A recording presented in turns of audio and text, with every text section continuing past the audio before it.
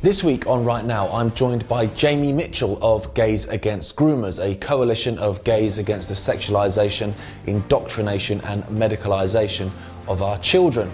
Watch the whole interview and all our guests, Christian Markijani, Matt Gubber and Jamie Starkey, by clicking onto iconic.com and starting a free 7-day trial.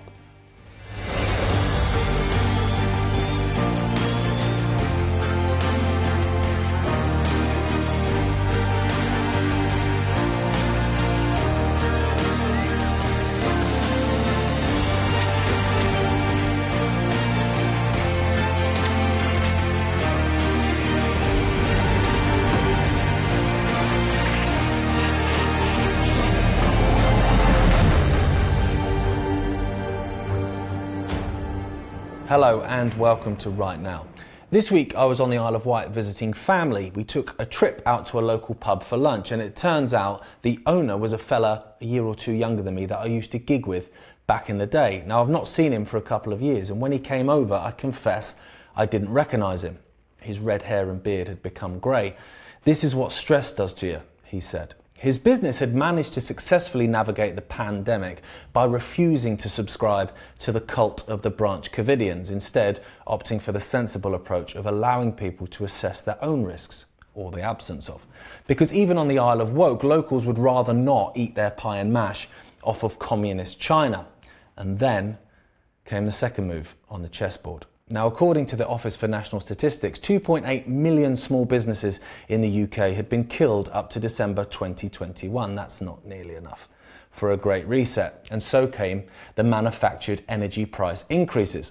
My friend tells me that his monthly energy bills have gone from £600 a month to £2,600 a month. He can't survive this, and he's resigned to having to close down. See, this isn't about money. I know many people think it is, but it's way, way deeper than that. The energy company's taking £600 a month for 10 years, £72,000. Instead, for a quick gain of £7,800, they'll have him shut his doors and they won't then be getting a penny more. That's not good business sense. Even the most vicious capitalist knows that you regularly fleece a sheep, but you can only skin it once. Unless the idea has always been to skin the sheep. And then when it lay bleeding in the cold, you offer it a brand new woolly jacket with universal basic income in one pocket and the compliance conditions required to get it in the other. Our final guest tonight is Jaimee Michell, the founder of Gays Against Groomers, a coalition of gays against the sexualisation, indoctrination and medicalisation of children. Who could possibly disagree with being opposed to those three things? Well, you'd be surprised. Jaimee, thanks for joining us. What was it that made you go, do you know what, I need to start an organisation because this is getting out of hand? Well, thanks for having me. I and everybody else have been seeing this onslaught of, attacks on children from within the LGBTQ plus community. There's a whole lot of letters I can't even keep up. I know that the majority of gay people and a lot of trans people too, probably the majority, are against it. And we were getting lumped in with all of it. People are associating us with them. So not only is it really bad for us, but I knew that our voices from within the community would be the most effective at stopping it, because that didn't really exist. And, there's straight people, parents, just everyone is fighting this, but they're easily dismissed as bigoted and hateful and all the phobics, right? So they're going to have a harder time doing that with us. They're trying, but I mean, it doesn't make any sense. Some of them are calling us, Media Matters has written about us a few times, and they call us an anti-LGBTQ hate group, which is a little shocking. I mean, we are LGBT. There's some trans people working with us. But yeah, that's why I started it. And I never expected it to blow up like it did. But I think the fact that it has, I mean, we're about to reach 100,000 followers on Instagram, like in a few minutes. And that's amazing. And yeah, we just launched in June. So it's not even 3 months old yet. So wow. That was one of the things I was going to ask you actually was it the fact that, because I don't like the term, LGBTQ community, as if everyone is exactly the same. It's one of those things, isn't it? But, everyone uses that term. But I do see the odd comment here and there against some of this stuff, and they do kind of lump in everyone, and I can understand then why that would be frustrating for you and would be a reason, for you to want to do this. It really is. I mean, there's radicals within our community that make, their sexuality or their gender their entire identity. But us, there's millions of us within the community that, I view me being a lesbian is like, okay, and I have brown eyes. Like, it's just it's one part of me. It's not who I am entirely. Like, and a lot of us feel that way. And yeah, the gay community is not a monolith. All these people that are trying to get us taken offline, like, we're allowed to have a different opinion, and nobody should be against us. I mean, this is like the most uniting cause possible to protect children. But the people that are doing this within our community, I truly feel are a very small minority within our group. But they're so loud because they're backed by even the White House now. I mean, they're backed by woke corporations, woke media, Board of Education, the medical industry now, and the White House. And so, we have an uphill battle, but the majority of the population agrees with us. I mean, it's a no-brainer, really. Like, we don't care what you do as an adult. Just leave kids out of it. I mean, this is common sense. Absolutely, absolutely. And I saw that you got banned off of Twitter for, I don't know how long was it, not very long, thankfully. But when you got banned for that short period of time, I was seeing some of the kind of tweets that, and I know Twitter's not real life, but some of the people that were kind of saying, celebrating it. And I was thinking, you've got an organisation against the grooming of kids and you're celebrating the censorship of that group. Like, explain this to me like I'm 5, how that doesn't make you the bad guy in this situation. Right. It's really interesting. I mean, I've never seen so many groomers openly out themselves before. I mean, coming out against us says a lot more about you, I would think. And yeah, I mean, there's no reason to be against us except only if you're a groomer, only if you're a pedophile. Like, yes, we pose a very great threat to you. And, I think that these people that are coming out against us, there's, some radical trans activists that are doing everything they can to silence us because they know that we're going to be effective. I mean, we already have been. We're so new, and we've amassed such a following that they know we're a real threat to their plans, and they're scared, and they should be. But it's truly, I mean, it's been eye-opening to see how many are actually trying to silence us. Yeah, that did shock me yesterday. It was like going into the Twilight Zone, honestly, reading some of the messages, like some of the posts. Our mission is twofold. First and foremost, it's to protect kids, but it's also to save our community. In the past few years, acceptance of LGBT people has declined drastically, and it's because, before even what was happening to kids, like, it was just shoved down everyone's throats, pride stuff everywhere. And now with the push on kids to sexualize, indoctrinate, and butcher them, people are obviously going to turn on the gay community as a whole. So I'm trying to help us out as well, to reclaim our good standing in society, because we fought really long and really hard to achieve our rights and our place in society to be seen just as everyone else. And in a few short months, it feels like these radicals and activists are wiping all of that out. So I really encourage our detractors to think twice and unite with us. We're not a partisan coalition. This isn't a left versus right issue. This is just good versus evil at this point. And I wish they would see that we're trying to save ourselves too. Absolutely. Do you feel like, because you mentioned earlier about how it is something that kind of unites most people, I think, the child issue is huge, because you can have every single area of every single community. You can have a big, massive guy on a building site, and then, a woman who works in a library, but they've got kids, so they're on the same page, on that. So it kind of transcends, class and income bracket and all that sort of stuff. But so why do you think it's being pushed so much by the establishment? Because it is like you've said earlier, most people are against it. Right. I think that, back when we were fighting to get gay marriage legalized, there were people that were saying that the slippery slope is going to happen where, what's next? pedophiles being accepted and lumped in with us. And at the time, I thought those people were absolutely crazy. I was like, no, we literally just want to have equal rights.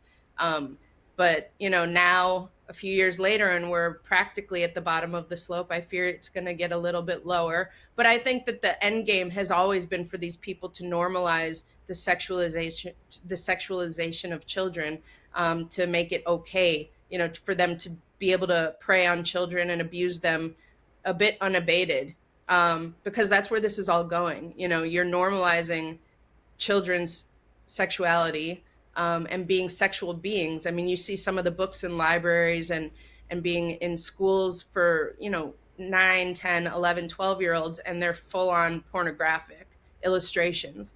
And that's it, the same goes for like transgender kids, which a trans kid doesn't exist. It's the parents that are typically doing it. It's like a vegan cat, who's making the decisions.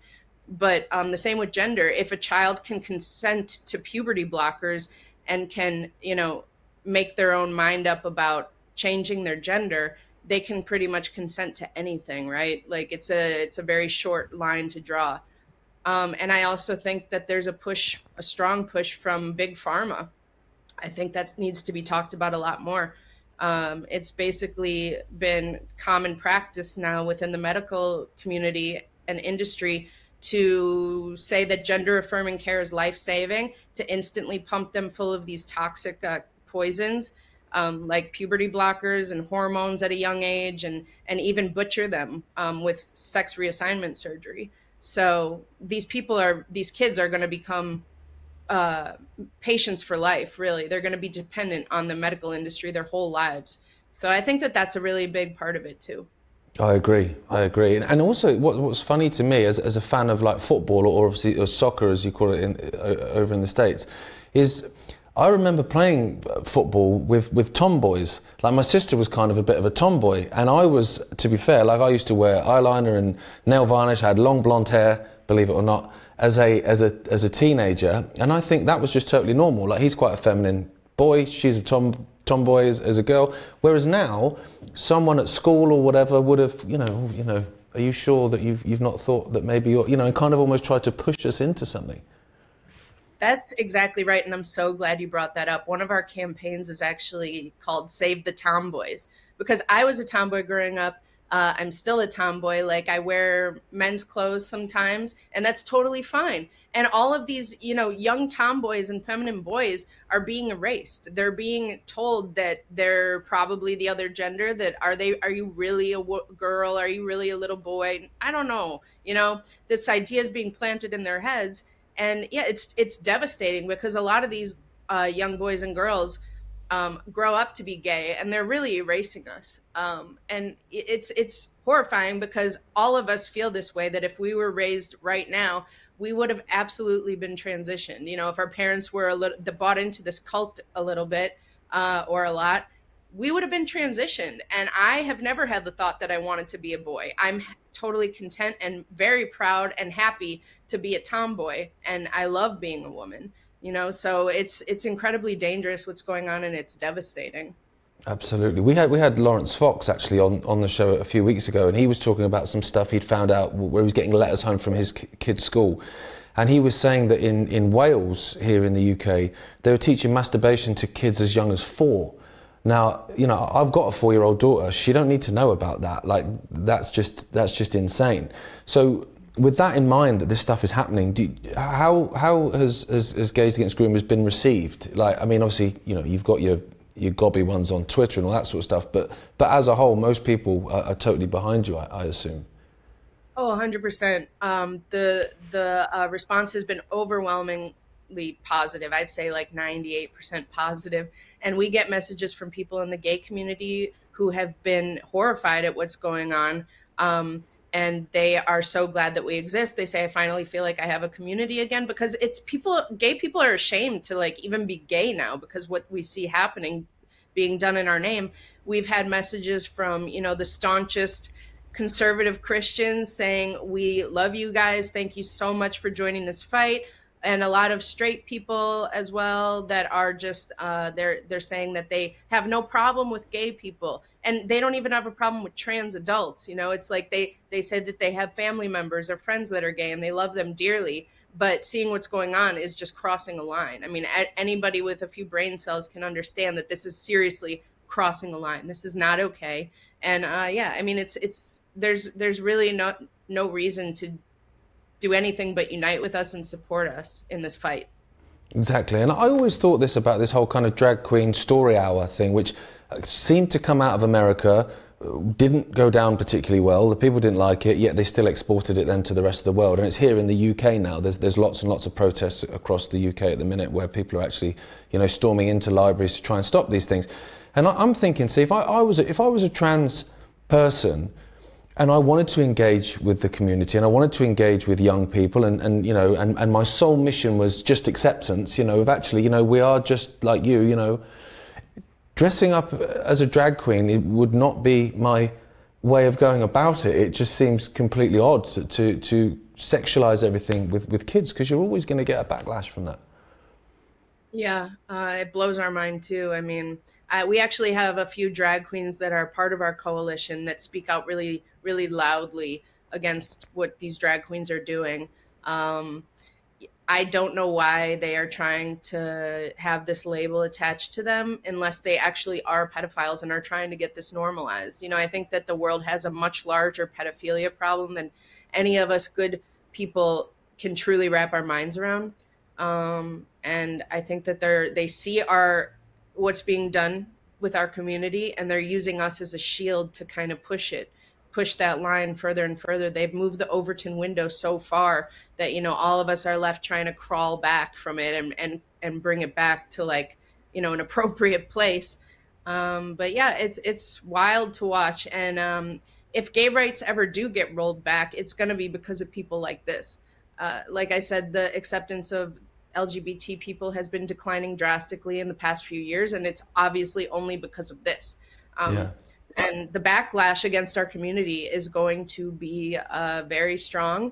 And that's why I also, you know, that's one of the main reasons I started this, to try and reverse the slope and draw a big red line between us and say, no, the majority of us are against this just as much as you, if not more, because we're being associated with it. This is why what you're doing is so important. And you must have such thick skin as well to take the amount of abuse that you get from these absolute minority, of course. But as you said earlier, they do shout pretty loud, and they do have the backing of Silicon Valley and big business and all that kind of stuff. Do you see your organisation, you know, going beyond borders? And so you would have people over here, say, for instance, in Britain, you would have people in, you know, France, wherever, all over the world that are, you know, joining your organisation? Yeah, 100%. We already have a UK chapter that has popped up. We're working on getting all the chapters, you know, set up. It's right now, it's really just me working on things behind the scenes. And like I said, our enormous growth in such a short time is making it difficult to juggle everything. But we, you know, within the first few days that we launched, we had people reaching out from all over the world, asking if there's a chapter by them, if they can start it. We have Australia, Ireland, UK, France, Spain, places in South America. Yeah, it's just, it's going to be a global movement. It's well on its way. And everybody sees the need for it. And we have overwhelming support from not just gay people, but straight people. You know, everybody in the world wants to stop this, except for those radicals who, you know, they are pedophiles. They have to be pedophiles. There's no explanation. There's no other possible reason that they would want this to happen to children. I mean, when we got suspended from Twitter, we've been suspended now 3 times in less than 3 months, but they say that it's due to hateful conduct. And I obviously disagree. I believe it's actually hateful conduct to medicalize and sexualize children. I mean, you really must hate them if you want to set them up for a lifetime of trauma and medical complications, you know? Yeah. So I can't think of anything more hateful than the abuse of children that can't fight back for themselves. That's literally, for me, that is the top. Right. There's nothing more hateful. There's nothing more grotesque. And we are going to put an end to it, period. Fantastic. So where can people around the world that you know maybe want to start a chapter or join a chapter, see if there's one near them, where can they go to find that? Yeah, currently we are going to have individual chapters up on our website soon where you can click on the link and you will be connected to the chapter leader and get involved. Right now we don't have that up, but we do have a volunteer section on our site. If you go to gaysagainstgroomers.com, there's all different kinds of ways you can volunteer with us. We're still working on getting it all organized. We need a little bit of time, but go to our website, gaysagainstgroomers.com. You can find everywhere. You can follow us. There's ways to support our organization. We are completely self-funded, and we have brand new merch that is pretty awesome. So yeah, you can find us there and get in touch with us as well through there. That's great. Thank you for everything that you're doing. It's so important. I think most people at home probably realise how important it is. Some might not, obviously, but it's huge. So thank you so much for that, and thanks for joining us. It was great to have you on. Thank you for having me. Nice talking with you. Hello, I'm Jaimee, CEO and founder of Iconic. People regularly ask me, why do we charge for our services? Well, the answer's simple. The ambition here is to build the biggest independent media platform in the world with the highest production standards. We've recently introduced a brand new $7.99 pricing plan to make Iconic affordable for all. For just a couple of cups of coffee a month, you can access the world's premier media source. Take out a 7-day free trial today and come and see what Iconic has to offer.